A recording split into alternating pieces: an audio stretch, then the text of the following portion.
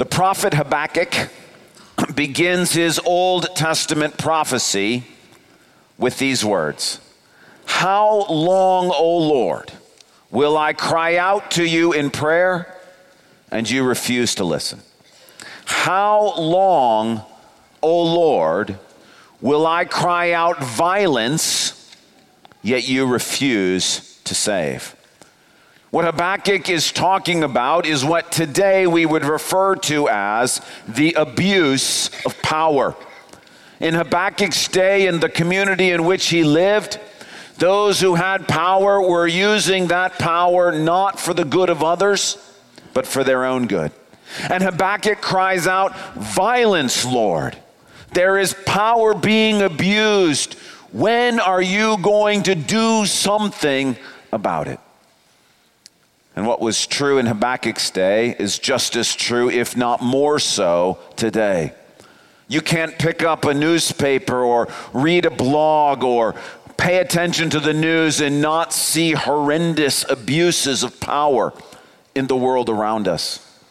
This past week, or the week before, I think it was, Harvey Weinstein turned himself into authorities because of abuses of power, sexual assaults on women. Michigan State University had happened there one of the worst known examples of abuses of power and the sexual assaults that happened there. They've recently settled for $500 million payout because the abuses of power were not limited to just one person, but to others who were engaged in the university. I recently read a horrifying and sickening article about Silicon Valley and the abuses of power going on there, again related to sex. Those titans of industry who are designing the technology that we love so much, to see an insider's view of what some of them are doing with the power that's been entrusted to them, it'll make your stomach turn. Lisa and I recently watched the movie The Post, which was a reminder of the abuses of power from government, both Republicans and Democrats, related to the Vietnam War. And like all good movies, it not only made you think of the past, it used the past to cause you to think of the present and the kind of bullying and lying and manipulation and backroom wranglings that is currently taking place in government today. All abuses of power. Ironically, watching the movie, I was also reminded about how the media abuses power. Rushing to judgment, telling stories from a particular point of view. We have stories as well of police brutality, those abusing power against some who are defenseless. School shootings, which seem to be happening more and more frequently, also abuses of power. There are abuses of power on college campuses, where those who may hold minority opinions are not allowed to share freely what they think. They're being shouted down by protesters and refuse to allow anyone to hear their point of view. Also, abuses of power. It's not limited to the secular world, unfortunately. Recently in the news, there have been multiple high-profile church authorities who have also resigned from their pastor positions or their positions of leadership in seminaries because of abuses of power. If I were going to define for you what the Bible says abuse of power is, the definition would probably look something like this. To abuse power is to use whatever you have to bring about the end you desire by force, usually to the harm of others.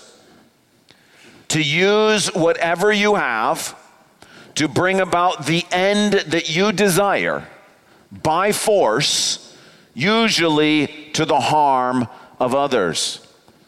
Because if we're honest, the abuses of power, if we understand them the way the Bible talks about them, they are not simply limited to those who are in government or titans of industry or those who have positions of authority. Abuses of power are everywhere. In your lives, in mine. Look with me at a couple of passages that show some other areas where there may be abuses of power that we might not have thought of. The book of 3 John talks about a man named Diotrephes. The Apostle John writes about Diotrephes, and he says he loves to be first, and so he will not welcome us.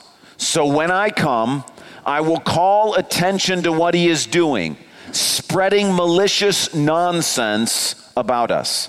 Not satisfied with that, he even refuses to welcome other believers. He also stops those who want to do so and puts them out of the church. You might not think of spreading malicious nonsense as an abuse of power, but it is.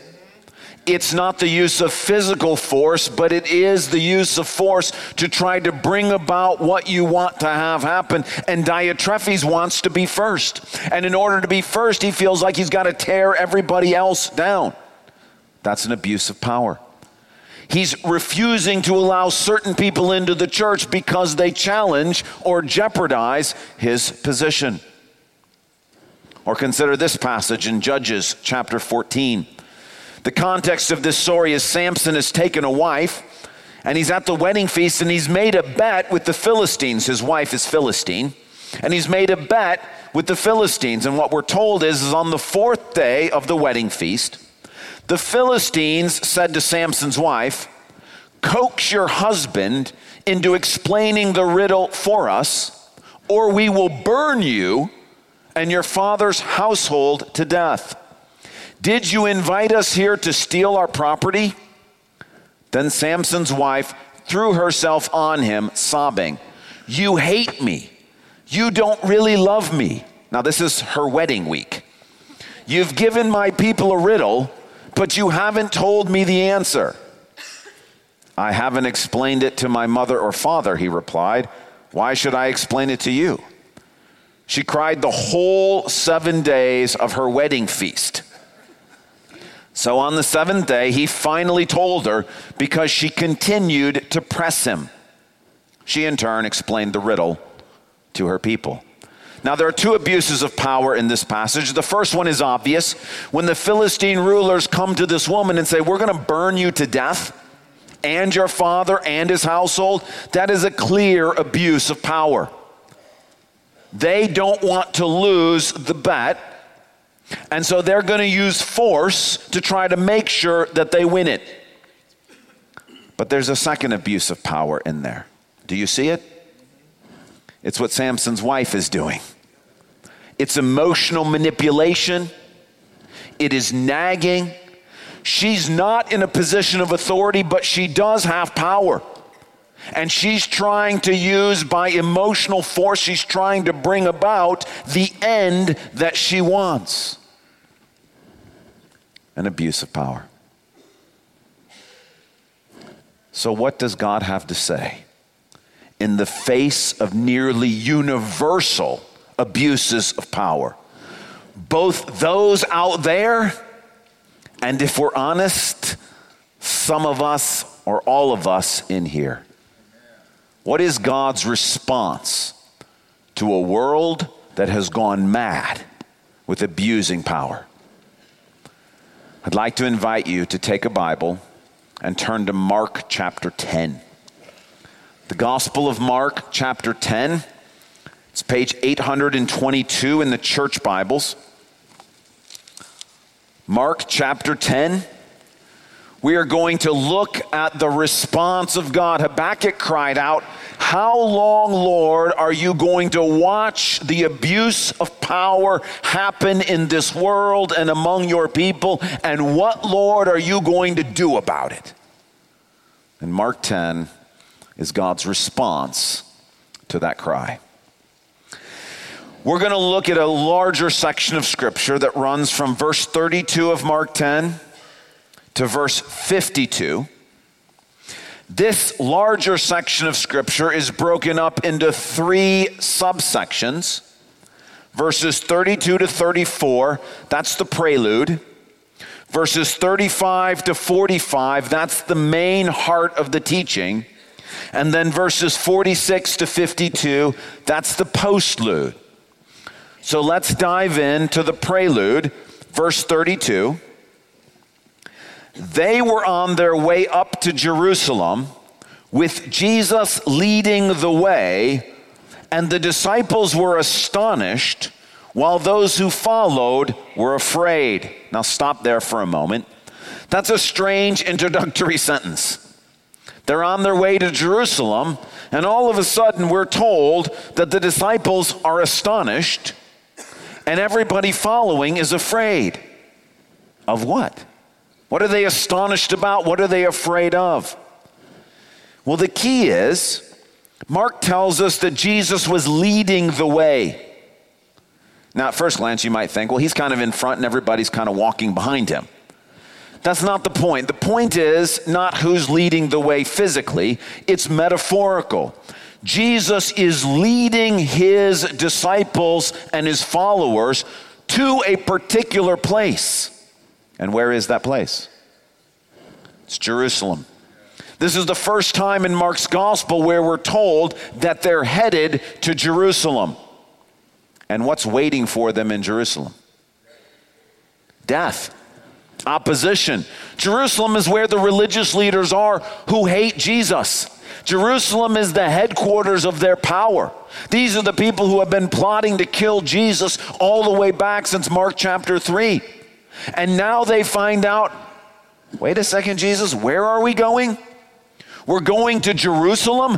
That's why they're astonished. That's why everybody's afraid. They're going into the teeth of the lion. They're going into the heart of the beast. We're headed to Jerusalem? Are you crazy? Because that's where they're going, middle of verse 32 again. Jesus takes the 12 aside and tells them what's going to happen to him. He's going to confirm their worst fears.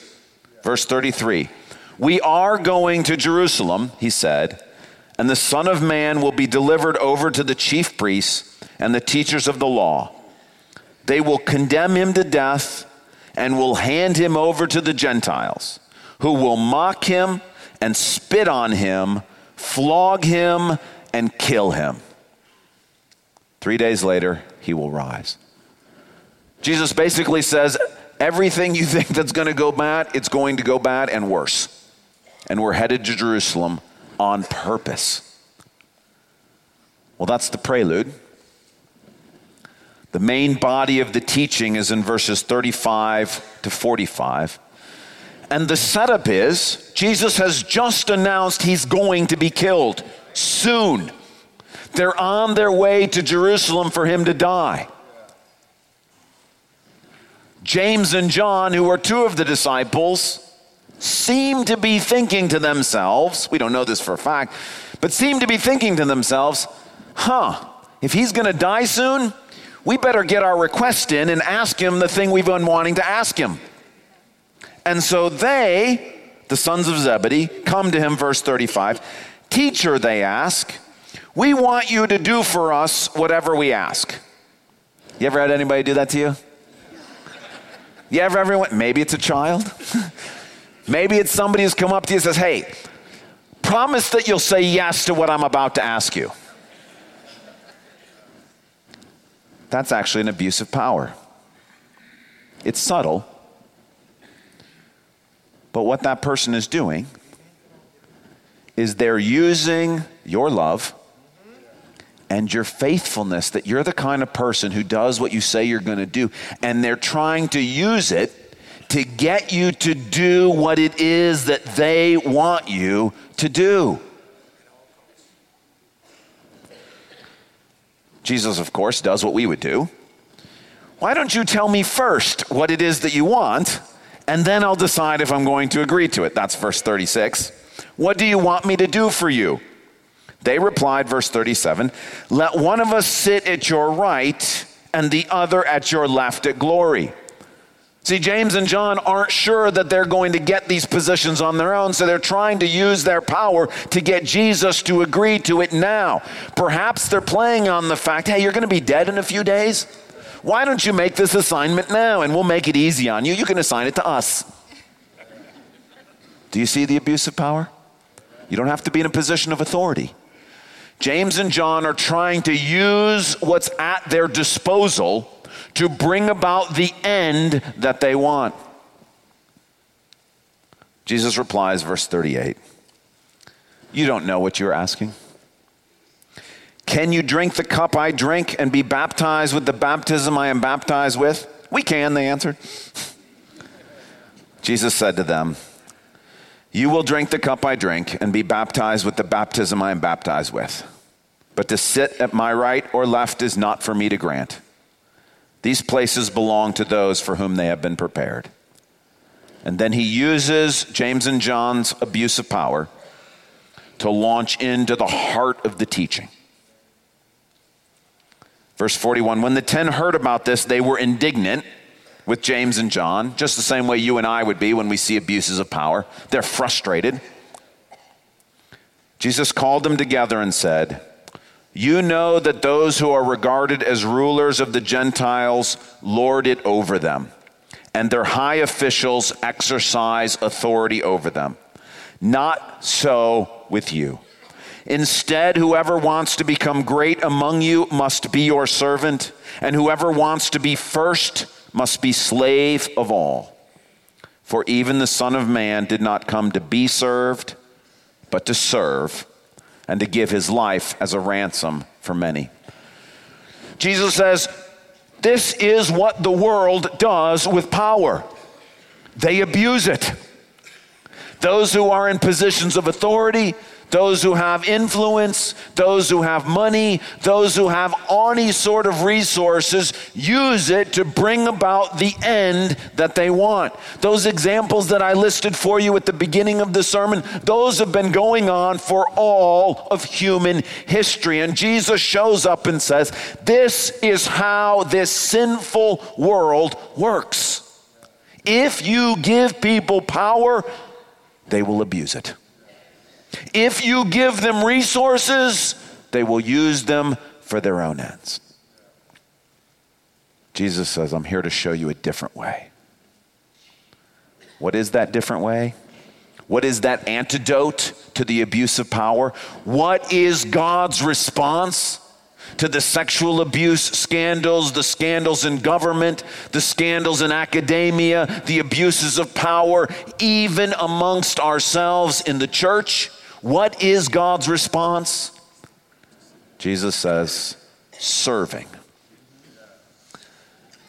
Because if the Bible's definition of the abuse of power is this, to use whatever you have to bring about the end that you desire by force, usually to the harm of others, a definition of what serving is, according to the Bible, to use whatever you have to bring about God's will and blessing for others.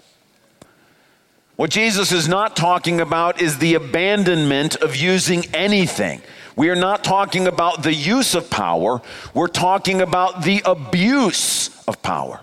And Jesus says the antidote to the abuse of power is to take whatever resources you have, whatever you've been given, whatever authority, whatever treasures, whatever talent, whatever influence, whatever you have, to take those things and to use them to bring about God's will and to bless others. And then Jesus holds up the ultimate example of an act of service, and it's himself. We've been saying it aloud all year long. Would you say it aloud with me? From verse 45.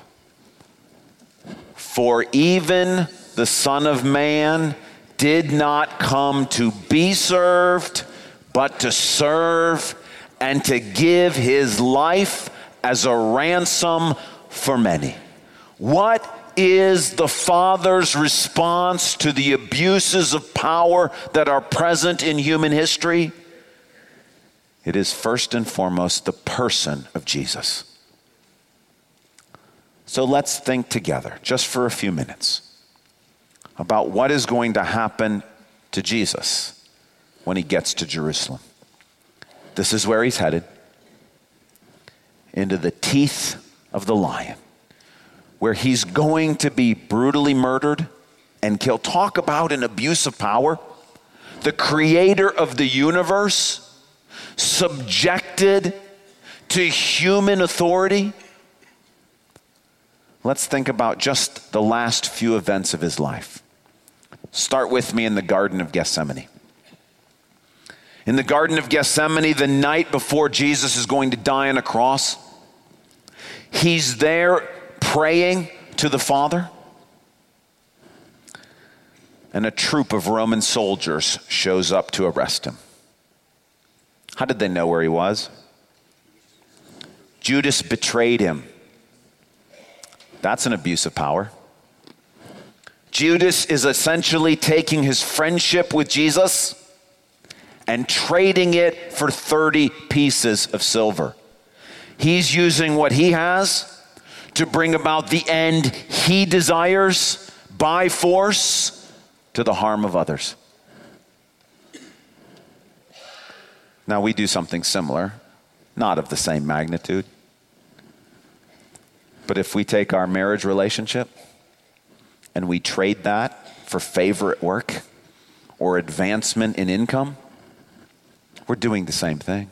We're abusing the power, this relationship that's been entrusted to us. That's what Judas did. He took the relationship he had with Jesus and he sold him out for 30 pieces of silver.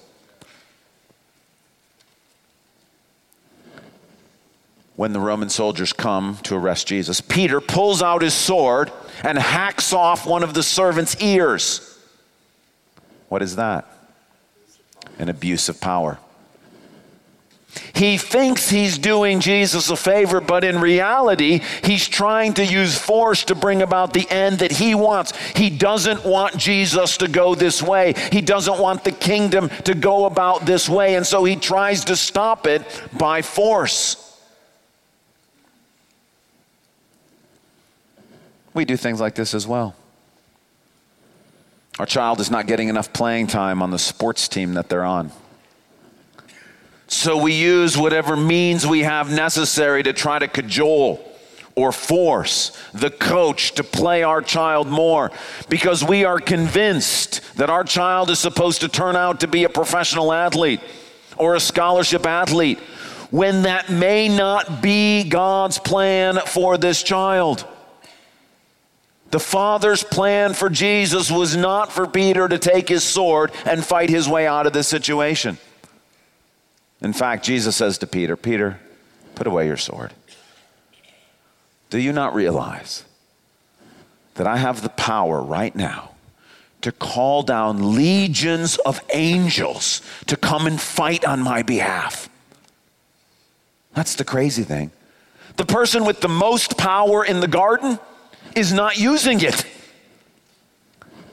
He says, but if I did that, that would be in my own good. It would not help any of you, and it would not be in obedience to the Father. And so he says, Peter, put away your sword. And Jesus, who has all power, chooses not to abuse it. We go from the garden to Caiaphas' house. He's the high priest and the leader of the Jewish the leadership who are against Jesus. There, Jesus, all by himself, is put on trial. And Caiaphas and the teachers of the law produce false witnesses who testify falsely about Jesus. What is that? Abuse of power. That's what Diotrephes was doing in 3 John. These leaders want to make sure that Jesus is guilty, and so they motivate people to share false testimony about Jesus to try to bring about the end that they desire. They slap Jesus. They hit him while he's on trial. We're guilty of these kinds of things as well. When at work, we may try to use our physically intimidating presence to overwhelm a competitor. Or when we're on a sales call, we massage the data so that our product turns out better or looking better than a competitor's.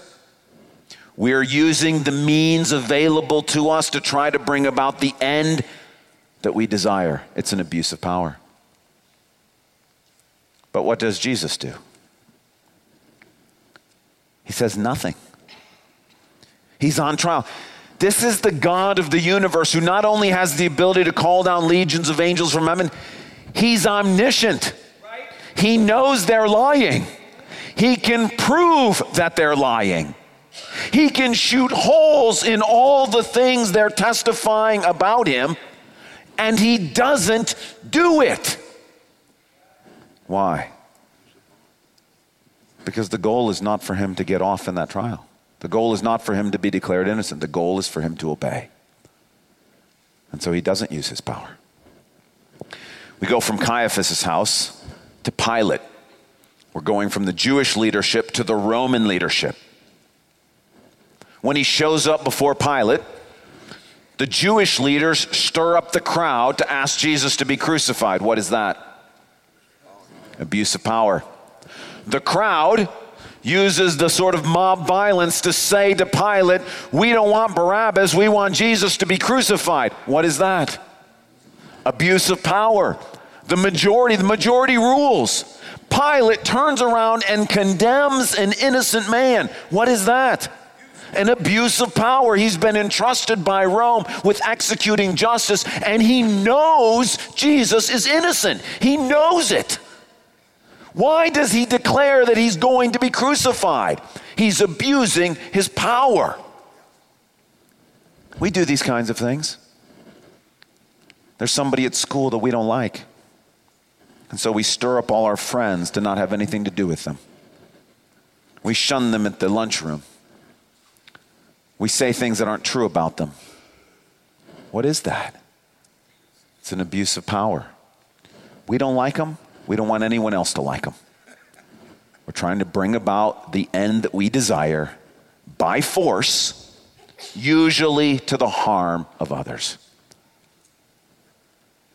But what does Jesus do? He could expose all of this.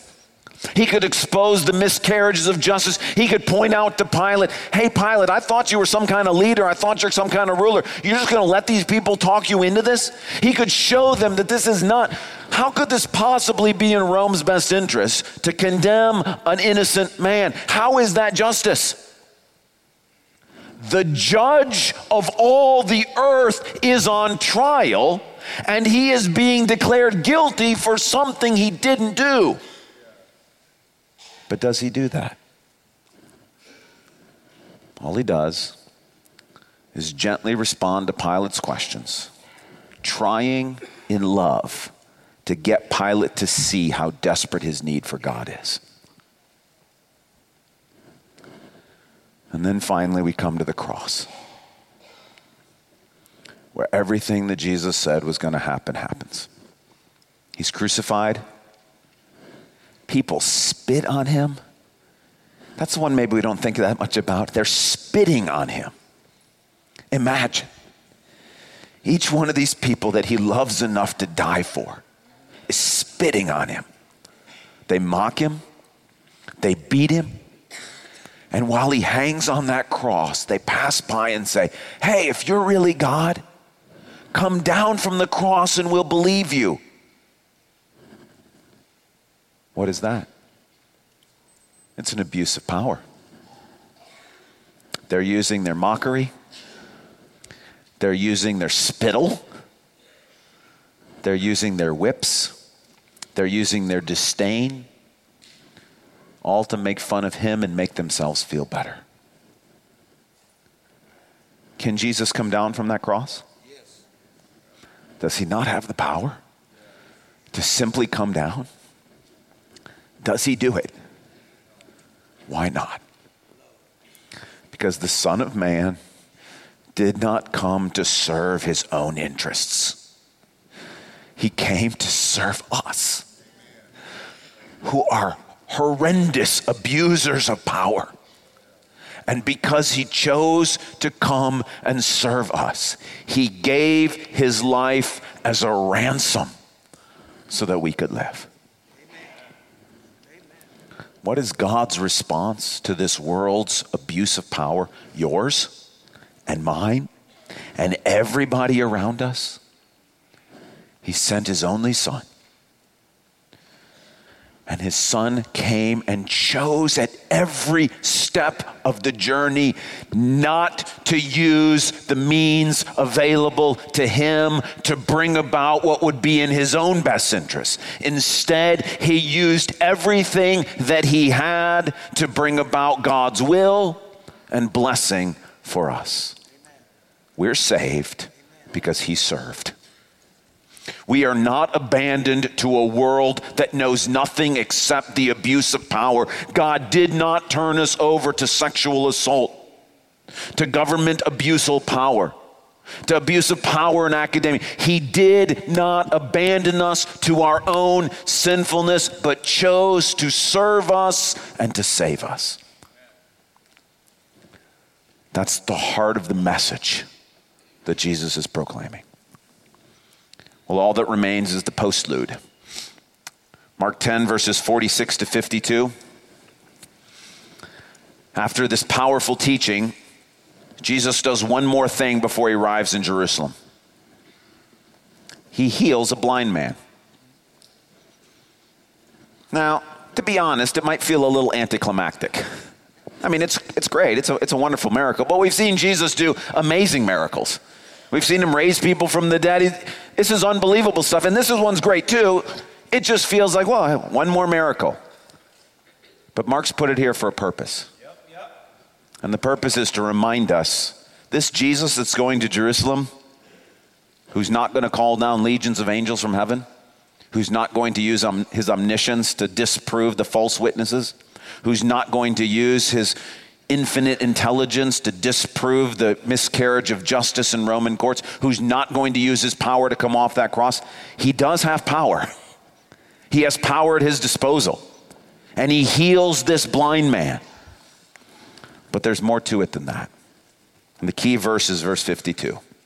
After this blind man, whose name is Bartimaeus, is healed, Jesus says to him, verse 52, "Go," said Jesus, "your faith has healed you." Immediately he received his sight and followed Jesus along the road. Wait a second. What did Jesus tell him to do?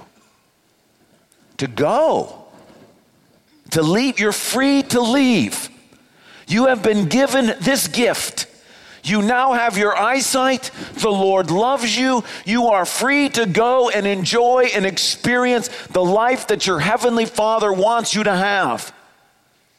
And what does the man do? He follows him. Why?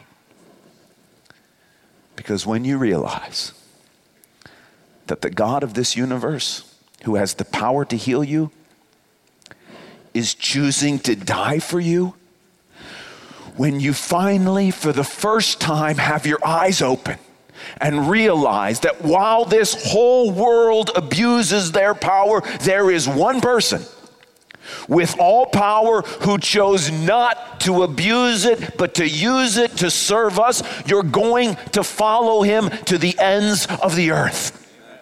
That this man says, look, where is Jesus going? Where's Jesus going? Jerusalem, to die. Why would you follow a man to his death? Because if he's willing to serve you in his death, you want to be with him forever. Jesus says the whole world's got it wrong. We think that by using force, by using whatever means are available to us, and trust me, we all have power. You may not have lots of authority. You have intelligence. You may have beauty. You may have financial resources. You may have the ability to throw a temper tantrum and get a parent to pay attention to you. You have the influence of the committees that you're on, the classroom that you serve in. The workplace that you are, you have intellectual resources. Some have the abilities to persuade others. Some have the power to manipulate. We all have power at our disposal.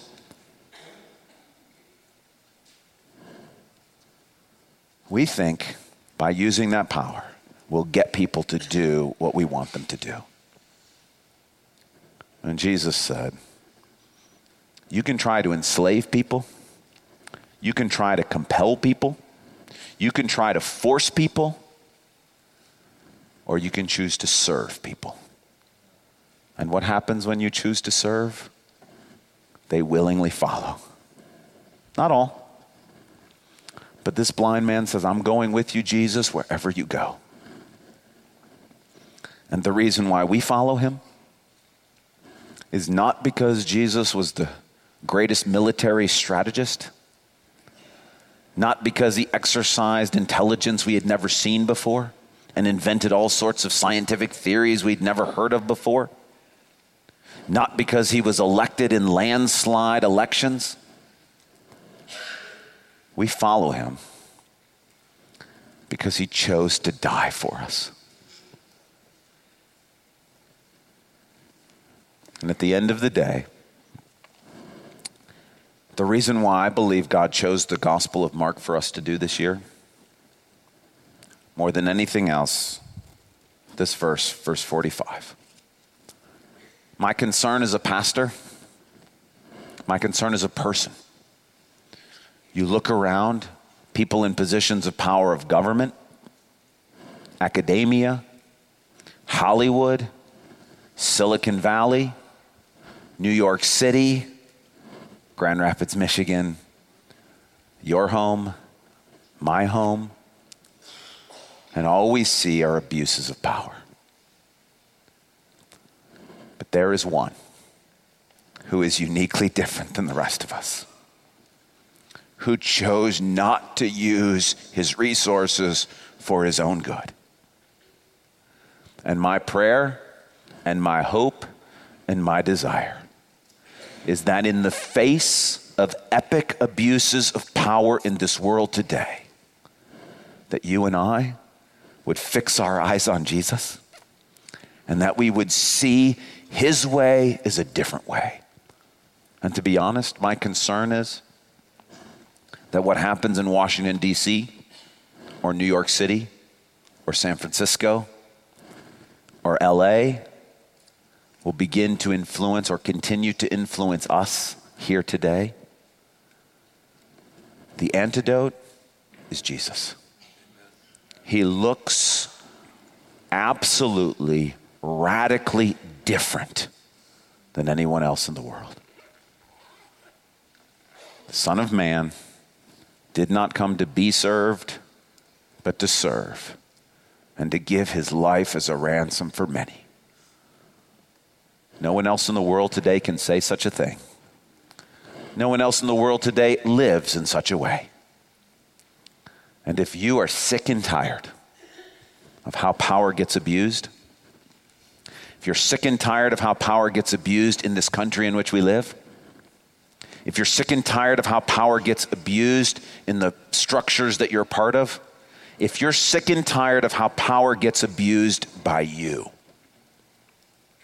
fix your eyes on Jesus, the Son of Man, who chose to serve us, wrapped a towel around his waist, got down on his knees, and washed his disciples' feet. The God who does this? Just one. And he did it because he loves you.